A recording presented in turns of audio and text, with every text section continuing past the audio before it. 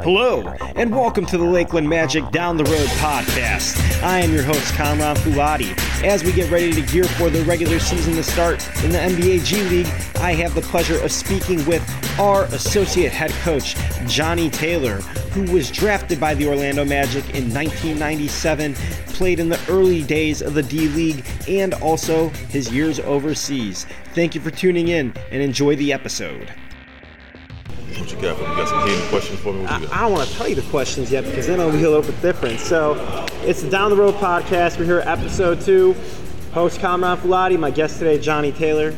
Johnny, thank you so much for joining us, man. Pleasure. Thanks for having me. So your title is the associate coach for the Lakeland Magic. Is that correct, Yes. sir? Yes. All right. So we'll go with a couple other questions first, other than basketball, because everybody just talks about basketball in these podcasts, and I know, get to know the real Johnny Taylor. Let's do it. Outside of basketball. So first off, man, what are you? Netflix, Hulu, HBO Max? Or are you still rocking cable TV? I don't know how you roll. No, I'm over the cable TV. I'm definitely Netflix and HBO Max. Yeah. Hulu is annoying because it's like a virus. It's trying to take over all my other apps. All right. You know what I mean? Like you punch on one app, say, well, you can watch it with Hulu. I don't want to watch it with Hulu. I want to watch my Netflix. I want to watch my HBO Max. So what are you watching currently? You got any shows? I was just finished watching, what is it called? It's the spinoff to the Game of Thrones. Oh, I know what you're talking about. I haven't watched it at all. I wasn't a big Game of Thrones guy. Really? See, Oh, my God. I tried like an episode. I didn't get too much into it. No, Game of Thrones is where it's at. Yeah? Yeah, it's definitely Game of Thrones. I love it. Cool, man. You watching any movies lately, or is it just TV shows for you? I watched Bullet Train with Brad Pitt. Okay. I thought it was hilarious. Nice. It was a I'll pretty good check movie. that one out. Yeah, you got to check it out. Bullet Yeah, Train is pretty good. And what's the last movie I watched? I can't think about. Beast with Idris Elba, about some huge lion. They was fighting in the desert somewhere. You know, they was on a trip with his kids and some rogue lion. Kind of remind me of Cujo. You ever seen Cujo? I've not seen Cujo, but I know what it is. Just hair before my time, in a sense? Well, I dated myself on that one, but still. Hey, ain't that much older. I was born in 91. 91? I was born in 74. I know, but I was around when you still got drafted. There we go. Memories of your playing years and whatnot. Absolutely. So you've been in Orlando, obviously, for a long time. Yes. A lot of your life has been cemented in Orlando, whether it's because of your basketball career. Are you Universal? Are you Disney? Are you SeaWorld? Or are you not really in any of the parks? I am Universal and I am SeaWorld. Universal I've been here. I've had a resident here in Orlando for 25 years. I think I've only been to Disney maybe 4 times. Wow. Yeah, I'm more of a Islands of Adventure, Universal guy. Just more to do. You know, and then I have children, so they get more out of going to Universal and SeaWorld. SeaWorld has the new water park over there too, so it's real kid friendly. Yeah. And the crowds are not as bad as going to Disney. Yeah, Disney's intense. A lot of money too. Yeah, it's a lot of money for less bang. Yeah, you know? I agree. I'm a Universal person myself. Yeah. My wife and I go to Universal all the time. Yeah, I'm a more bang for my buck kind of guy. Yeah, and so 25 years ago, you're in Central Florida. Mm-hmm. I mean, gosh, you bought the house at the right time to buy a house did. in Orlando. I did. bought mine in July, and I'll tell you what. Not the right time. No, my house probably costs more and it's half the size. I'm trying to tell you. And I bought that one. I sold that one actually when the first recession started. Before it started, the market was going up. Yeah. And then bought the one I've been in now for, what year is this? 2022 right now. 14 years. 14 years. Wow. Yeah. Man, that's awesome. Wow. Yeah, man. So let's get into your playing days. When you first come here, I think there's an obvious answer to this. But why number 17 when you get drafted by the Magic? That's hilarious. Julius Erving. Really? Yeah, we was having a conversation. He was like, you 17 pick, you should wear number 17. And I was like, all right, that would be different. You know, it'd be a different thing to wear the number that you got drafted at. And I wore it, and I got to tell you, I hated it. I hated it. You know, and I'm not a 23 guy. I won 23 in college, but it was by default. I'm a Dominique Wilkins guy. All right. 21 is the number I wanted to wear. I wore it in high school. But when I got to UT Chattanooga, it wasn't available. Well, I'll tell you what, a guy had it, but he didn't want to give it to me. So I was like, whatever. So I went to the next number, which was 23. Yeah. You know what I mean? So I should have just kept it 23 when I got here. But I didn't. I was 17, wore it for like 2.5 years, got traded back to Orlando, then I went back to my 23. Yeah, so let's think about this really quick. With 17, we're going to stop there. Cool that you got to talk to Dr. J about it. I mean, to you, that must have been like one of your heroes. That's your right in your time frame. He was huge. He was working here with Orlando when I got here, so it was great to be able to have a conversation with him. Yeah. I don't want to say our playing styles are identical, but two really athletic guys. When he was in his prime, he was able to kind of, talk to me about how to use my athleticism. Can you name anyone that's worn number 17? Not with Orlando, because Orlando, it's really tough. There's only 4 players that have ever worn it, including 17. You. So in Lakeland, can you name anybody that's worn 17 in Lakeland? In Lakeland? Yeah. No. No? No, it's in Lakeland? Yeah. You don't know anybody that wore 17? I was about the only one. You thought you were the only one. All right, Who Lakeland. was 17? I mean, let's see if any of them would want to spout in. I know they know someone that wears 17. In Lakeland? Yeah. I don't think anybody wore 17 in Lakeland, did they? There's a guard on the team that currently wears 17. Right now? Yes.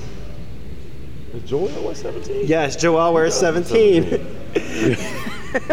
All right, we got another one. Because you've been in Lakeland for a while, so now I have to ask you about another one. Yeah. Which I'm kind of shocked you didn't get either one of these because they're both really big-time players for Lakeland. I thought about that, but Joel's he's a one-off guy. Yeah. Iggy Brastakis. He did wear 17. Yes, he did. Or at least maybe with Orlando. I don't know if he wore 17 with Lakeland as well, because I know sometimes players will switch that. He might have, but he did wear 17. Yeah, Iggy. All right. Yeah, so I miss Iggy. 23. We talked about 23 a little bit. Yeah. That was a number that you got kind of gifted to you, not really the number you wanted. You wanted 21. 21, yeah. All right. Yeah. Well, 23. I can only think of one other notable Magic player that comes to mind. With 23, very small stint. Played at the Dwight Howard era, the tail end of it. A dunker. A dunker? Dunker. Great dunker. Came from the West Coast originally, or at least in NBA standards. His team that he's known for is the West Coast as a dunker. Really? Yeah. A dunker? Yeah. On Orlando's team? Yeah. At the tail end of Dwight's time. So it's not like it wasn't the finals, it was after the finals. Aaron Gordon did what, 23, did he? No, he never played with Dwight either. He didn't, yeah. No. And this guy played in the West Coast as an NBA player. That's where he really solidified. He won dunk contests off the West Coast team. Like Yeah. Jason Richardson. Jay Rich, yeah. Jay Rich. Yeah. 23, anybody Jay from Lakeland that comes to mind? What, 23? Yeah. If it's from previous years, I forgot. I don't think anybody wore 23 this year, do they? No. I don't think this year, but there's someone that previously did. Previous year, 23? Was it Melvin? I don't know what Melvin was Orlando. Previous year? Who you got? Vic Law. Vic Law did wear 23. He'd kill me if he hear this podcast, because he was one of my guys to work with all the time. Vic Law did wear 23. Another one that I'm very confident, I do remember him coming up, and this could be my lack of Magic knowledge here, but Jordan Bone played with Lakeland as well, correct? Jordan Bone. Yeah. So he wore 23. I remember him playing a couple stints with Tennessee. Orlando as well, yes. Yeah, Jordan Bone did. He actually did, yeah. So Vic is going to kill me. Yeah, definitely got to get you on that one. He's going to kill me, absolutely.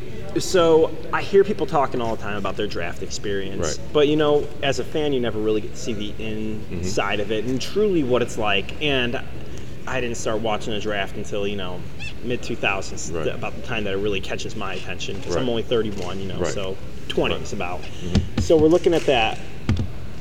What was your draft experience like?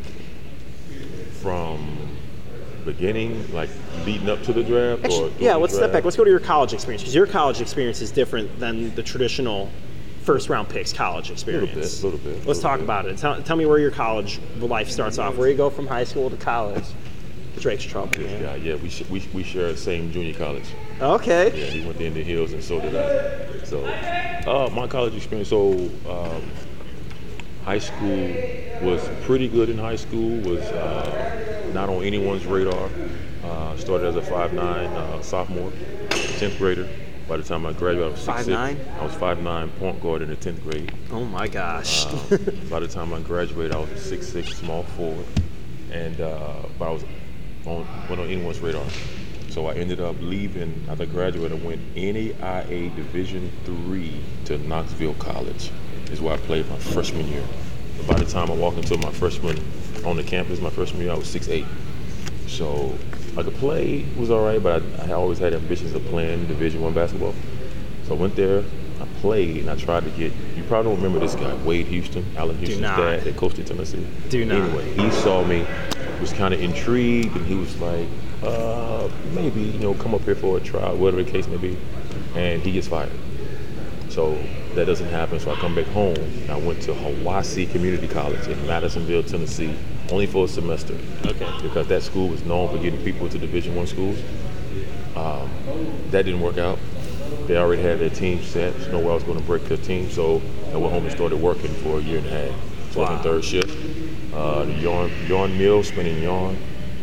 But I would always go up to the campus at UT because I'm from Chattanooga. So can I interject really quick? Sure. You're going back and you're working. Yeah. Are your NBA dreams and all that kind of stuff kind of shattered at that point, thinking I'm back to working a regular job, and or are they just diminishing a little bit? Well, I never had, at that point, I didn't have NBA dreams. At that point, growing up in Chattanooga, Tennessee, we thought playing Division I basketball was everything. Okay. So I wanted to play D1 basketball. So that's where it started. So now let me go back a little. So my senior in high school, there was an assistant coach there named Henry Dickinson. Love him. He wanted to send me to junior college here in Florida, in Lake City Community College. But being young and, a country boy from Chattanooga, I didn't want to go 6 hours from home. Yeah. That's how I ended up going to Knoxville College. Fast forward, we're in like fall of 93 now. I graduated in 92. We're in fall of 93, early January of 94. And I'm working third shift. I've been working for a while. So I worked like in January all the way until about late July. I'm working. But I'm going up to campus. I'm playing against their guys up there. You know what I mean? I'm absolutely destroying their guys up there.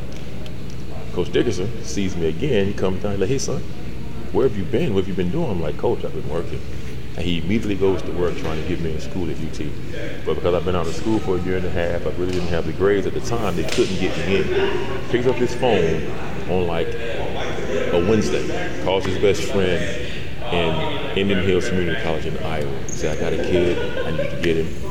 I need to get him back. Friends agreed, sight unseen. This on a Wednesday. Sunday evening, I'm on an airplane flying to Ottumwa, Iowa to go to Indian Hills.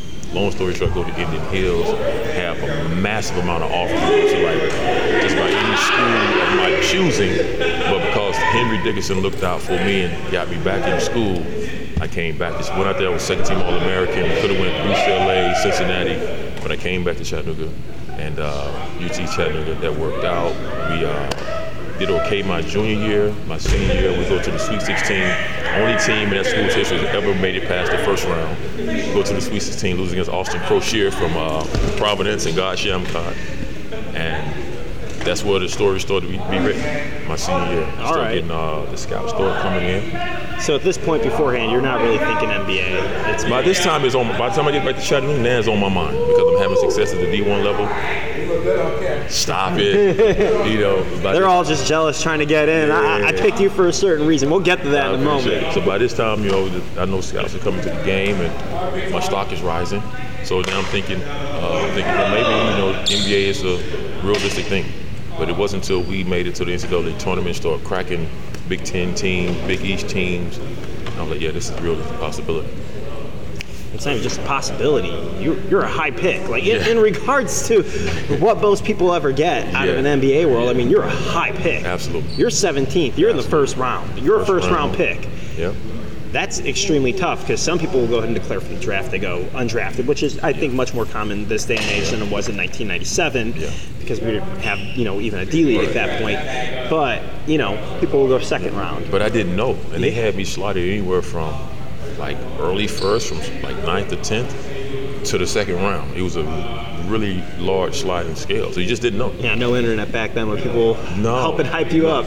Now, internet might have done wonders for me, but you can't complain at where I landed. Of course. And Orlando, from what I was told after the fact, was really, really silent in that whole process. Because once I started going to work out for teams, a lot of teams voiced their interest. Oh, they were really interested. We don't think you're going to be there when we pick, or if you're there, great, we may take you. Detroit was really interested. I know for a fact that Detroit was thinking about taking me at 19. So were you in the green room on draft night? No. My representative at the time told me that I did get an invite. I don't have confirmation of that. But I had just decided, because it was such a big sliding scale, I didn't want to be one of those guys just sitting there.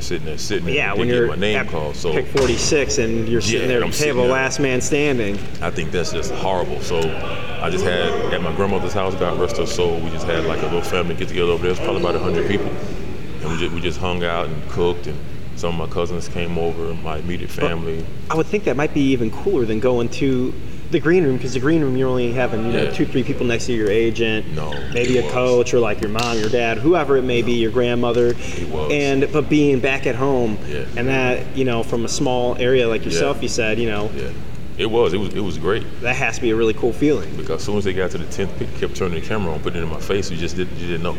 I thought Milwaukee, John Hammond and those boys up there. I thought Milwaukee at 10, but they went a different way than I thought.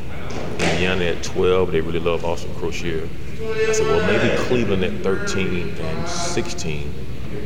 But then outside of that, I said, okay, if it's not Detroit at 19, I think it was Seattle at 21. Outside of that, I didn't have a clue about anything else. Yeah. I didn't know. I did know that Orlando said that, because I had hurt my groin in I went to Miami before I came to Orlando to work out. Pat Riley was like a tyrant with conditioning and doing all these drills, and my groin was kind of sore. And I do remember him saying a ball came off the rim, hit this side, came over this side, and I just like climbed over somebody's back and just dunked it. And they was like, damn, he's able to do that with a hurt groin? I said, they kind of like solidified it for him, but they didn't say anything. This is what I heard. Only what I heard. Don't know how much truth it is. This is what I heard. John Gabriel was GM at the time frame, I think, right? Yeah. He was. Love John. Love John for taking a chance on me. I love it. Yeah, of course. You got to have the respect for that. And Absolutely. then, when you hear your name going to Orlando, it's 1997. There's a bunch of players still here.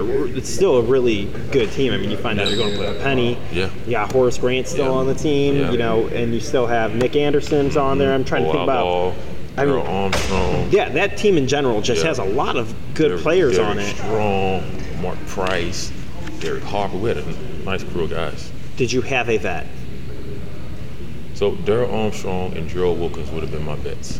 Did they make you do any kind of rookie duties? I don't know what was happening in 1997 as opposed to, like I said, more of my knowledge comes from the mid-2000s. Right. Well, they were my vets from a standpoint, but they always was trying to pump information into me, like giving me like what to do's and what not to do's. Horace Grant was probably my vet, had me like bringing him things, special things that he might need it, from whether it's food to various things from wherever. He would have been that guy. Derek Harper wouldn't let me carry his bag. He was like, don't worry about young fella, I got it. He'd been around for many, many years. But nothing too crazy. They didn't kick all the balls in the stands and make me and Jason Lawson go get them. They didn't do anything like that. It was just really carrying bags, bringing breakfast and stuff like that. Simple things. Yeah, it was simple. It wasn't too bad. But it was cold in New York. We had to get off that plane and grab all the bags and put them on. Yeah, you're from the South. Bus. I'm from Chicago, so I know cold. Chicago, too. I know cold. It was definitely cold. But, those things are very humbling, too, though. It's like a rite of passage. Yeah. So I don't know if a lot of guys now don't even have to go through it. You come into the league now, it's just like, whatever, just do what you do, because it's not a lot of vet guys in the league. You got the Terrence Rosses, he's a vet. Yeah. But a lot of guys are. That makes me feel old because I think I'm the same age as Terrence. I might even be a year older than Terrence. So. Right, but you got a guy that's 24. Hell, he's been in the league for 7 years already. Yeah. So it's like, what are you gonna do? So definitely. Is there anything that you take from that rookie year that you still use? Any advice that you give to any of your current players? Yeah, definitely. Chuck Daly said to me, he was like, every chance you get to step on the court, think of it as your last time ever stepping on the court, and then provide the appropriate effort. You understand what I'm saying? So it's like, don't take for granted that you're going to be here tomorrow to practice or the next week to practice. You're going to be with this team tomorrow. Today is today. There's no other day. Tomorrow, anything, today. So when you come to practice, you work your behind off today. You know what I mean? Treat it like it's the last time you ever play. And I think if you do that, then you're gonna give the effort, the dive on the floor, the defensive effort, the offensive effort, the film. You're gonna do all those things, and then the next day, repeat the same cycle. Yeah, because you certainly know how it is. Mm-hmm. Yeah, it can come and go at any time. Quickly. Anything in life can come and go at any time, and you can use that for any analogy. Basketball, having a chance to be in the NBA. Mm-hmm. There's only been 4,000, 5,000 people ever in the NBA. It's really crazy. That was a weird. I saw that about 3 weeks ago. And I didn't know that. Yeah. Then I thought, I said, well, shit, I guess I'm a little honored to be one of the 4,500, whatever it is. But it's crazy. That's such a small number for as long as the league been around. I mean, think about that. Not even 10% of like the Amway's capacity can ever fit all the players ever in the NBA throughout the history of it. The history of the NBA. Yeah. It's some crazy number like that. I remember seeing that a few years back, and I had really been mind blown by it. And then when you go into the new Orlando Magic practice facility and you see like the area where it has all the players that have ever played, and you go, oh, what section of players is this? Yeah, I thought it was more than that, but it's crazy. It looks so tiny when you see it on that list. That's amazing. So instantly I had a feeling of just humility, just thinking about that. I'm like, okay, 3 years in and out, but I'm one of 4,500. So 3 years is longer than a lot of other people, which I know that sounds crazy, but it is. Yeah, some players, they never make it past the first contract, and that's tough. And then, the players to sustain any kind of success that you have in life, no matter what it be, if it's, a musician, if it's an NBA player, if it's an actor, it takes a lot to be able to sustain it, because getting there is hard work, but then sustaining it is an even different step. It's a bigger task. Yeah, nothing like you would ever imagine. Right. And with you were around at the very early stages of the D League as well. You played in the D League for a little bit. How long did you play? I was there for a month. A month. All right, very, very short time. Yeah, it was a very different time. I was coming back from the Trailblazers had just released me. I was 4 years in now. Did my 3, went overseas for a year, came back, signed with Portland. Had a very good run with them in the summer into training camp, but they decided to keep their draft picks. So right after that, I went home for a couple of weeks and ended up going to the Roanoke Dazzle. I don't even remember how many teams was in the D League at that time. I think like 8 maybe. Were they like NBA affiliates, how they are nowadays, or no? No, they were just whatever. Yeah. It might have been one team, I'm not sure, but the Roanoke Dazzle wasn't affiliated with anyone. And I went there, and it was a good time. I just narrowly missed a call-up when I went there. Because back then, I think they only called up one person a month or something like that, every few weeks. Like one person got called up today, they wouldn't do any more call-ups for at least, a month or something like that. And I narrowly missed getting a call-up. So good times, about a month. Again, more humility, teaching how hard it is. Because once you're out, it's kind of hard to get back into. Yeah. So I used to be in the music industry for a long time. Really? I was pretty much like what I would call like a two-way G League player. I was on all the big tours, but always as an opener. So I would go in and out a lot. What'd you play? I played bass. I was in a metal band. I played throughout 15 countries, 48 states. Did it for a long time. Went from 17 till I was 26. Wow. So it was done cool. With it now? Oh yeah, I'm done with it now. Partially I'm sure you felt the same way. Traveling around the world, trying to make it happen, being gone. I was gone 9 months a year, every year, away from family. Right. My mother got sick, eventually passed away, and I was in like my last year. Thank you. And it was in my last year of touring. I kind of quit at that point, and she wanted me to still stay out because she knew I loved it. Right. But it was at the point of where I'm just like, I've missed so much of that part of my life that you don't realize you're missing because you're young and you think you have to be out here having all this fun. And it was kind of taking a step back and, letting that go, letting it breathe for a minute. But, like I said, it's tough being gone all the time, and it's character builders is what I would call them, because you go play one show, you have 2,000 people there, you feel awesome, you're in a big city, then you have some random C market you go to, and now you're playing in front of 100 people, sometimes 12 people, and then we would say, character builder. Got to put on a show. Someone paid money to come here tonight, mate. Put on a show. Absolutely. But that's one of the reasons I retired, even though I had played a total of 15 years and I was 38. But that last year didn't have the same excitement, just because I've been gone so long, missing family, kids were growing up, parents were doing various things you wanted to be involved in. Yeah. So I could have played another couple of years, but it was just time to stop. It's just been, once I left the league and started doing the European tour, it was just time to give it up. Yeah. You played a long time overseas as well, a long time, most of your career. Yeah. So how different is the G League today comparison to D League when you did it? I just want to hear, because you're in the infantile stages of D League, and it still even feels like we're in the infantile stages of G League. Right. And what we're seeing, it's just building and building and building already. Right. So, coaching staffs, everything that's involved when you were in D League at that point as opposed to now. Listen, when I was playing in the D League, compared to what these guys have right now in the G League, it's night and day. It's literally like the NBA almost. You got the way Orlando operates. Let me just use what I know here. Just with the style of play, what's available to the players. You know, even travel. Like we traveled by buses back then. You know what I mean? There were no plane rides unless you had to go to like, what was it, like I forget the team that was in Mexico. I don't remember the name of the team, but not Mexico. Somewhere on the West Coast. I forget where it was. I don't remember all those teams, but some of those can be far drives, so you have to fly on occasion. Yeah, but it's just completely different. And these guys have so much readily available to them, just from a medical standpoint. Even the gyms that we're playing, we're blessed this year to be playing here in Orlando. Yeah. You know what I mean? We didn't, even our housing back then was just crazy. You know, I mean, we were sharing an apartment with a guy, but it's like, it just wasn't good housing. If that makes sense. You know, these guys stay in really nice housing things now. So we got a full coaching staff. We had a head coach and like one assistant back then. You know what I mean? Trying to figure out and navigate what we're going to do for practice every day. And half the people work for the team were all probably volunteers. That's it. And the biggest thing, even though these guys are probably not happy with what they're getting paid today, but you know, as a regular standard G League guy, you make $35,000. Yeah. Back then, they had A, B, and C. If you was an A guy, I was an A guy because I was coming from the NBA. I only made $2,200. You know what I mean? which was crazy. You know, so it's growing. I love what they're doing.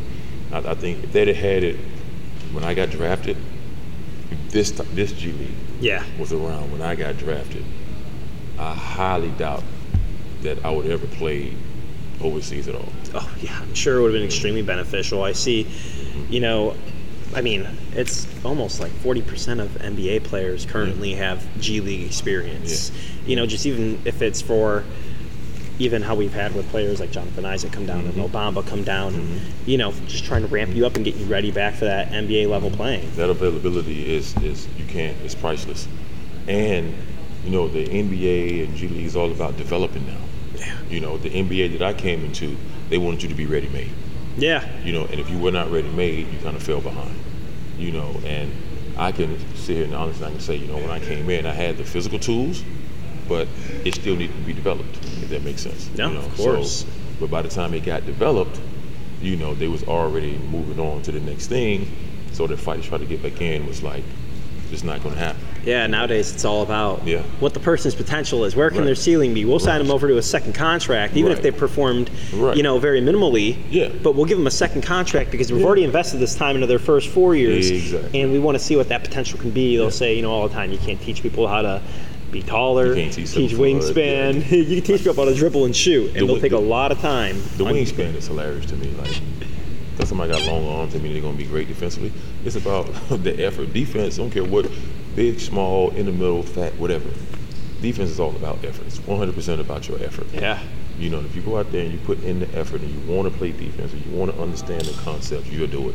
Yeah. It doesn't matter about how big or your wingspan is. Anyway, well, it's one of those things, because, you know, it's just crazy, you know. But definitely I think if it was around then with the development, they'd looking at potential back then, I would have got to the second and third contract based on potential. Oh, yeah. You know, having people just really take time and really develop what you're doing. You know, it would pop quick. I was a fast learner. So let's circle back to being from Tennessee. Had you ever visited Orlando growing up at all? Nope. Beforehand? So your first time coming to Orlando is off the plane on draft night. I had never been past Georgia, or I think the furthest north I had been was Ohio. I had family in Ohio. But before I left Chattanooga, nothing past Macon. Yeah. Definitely not Florida. So what were your first impressions when you came to Orlando? City's much different at that point. The city's had a massive boom in the past, you know, even since from the time you came here in 97, even from the past 3 years ago. Yeah, it's different. Orlando has just had a massive boom. So what is it like with your first impressions when you come to Orlando? You get on the phone, you call mom, whoever. I loved it. It's beautiful down here. I guess the point that sticks out the most in my mind, my first Christmas here, all my family came down, it was 85 degrees. Yeah. You know, I'm like, okay. It's Christmas time. People got lights up. It doesn't feel like Christmas. You know, and then every day is like sunny or partly cloudy or whatever. You lose track of what day it is. Yeah. I did. You know, I don't know what day it is. Every day seems the same. As if being up north somewhere, the days seem different. Like, you know what a Monday is, know what a Tuesday is, but, you know, a Monday feels like a weekend at the beach here in Florida. Yeah, it definitely can. You know, when I tell anybody, because they always say, oh, Chicago is so beautiful when I go for 3 months out of the year. Yeah. Because I'll tell you right now, you don't want to go out there leaving work and having to heat up your car for 30 minutes and then scrape the ice off your windshield. That's not fun, I'll tell you right now. I did it in Russia for 3 years. Oh my gosh, yeah. I saw, you played in Russia, you played Korea. Mm-hmm. Where all of you played? I mean, I'm sure you've told the story, listed it to everybody 10 times. Well, I had to try to remember, because the places I played that I was actually on that team in that country would be Italy, Russia, Spain, Dubai, Bahrain, Korea, Japan, Philippines.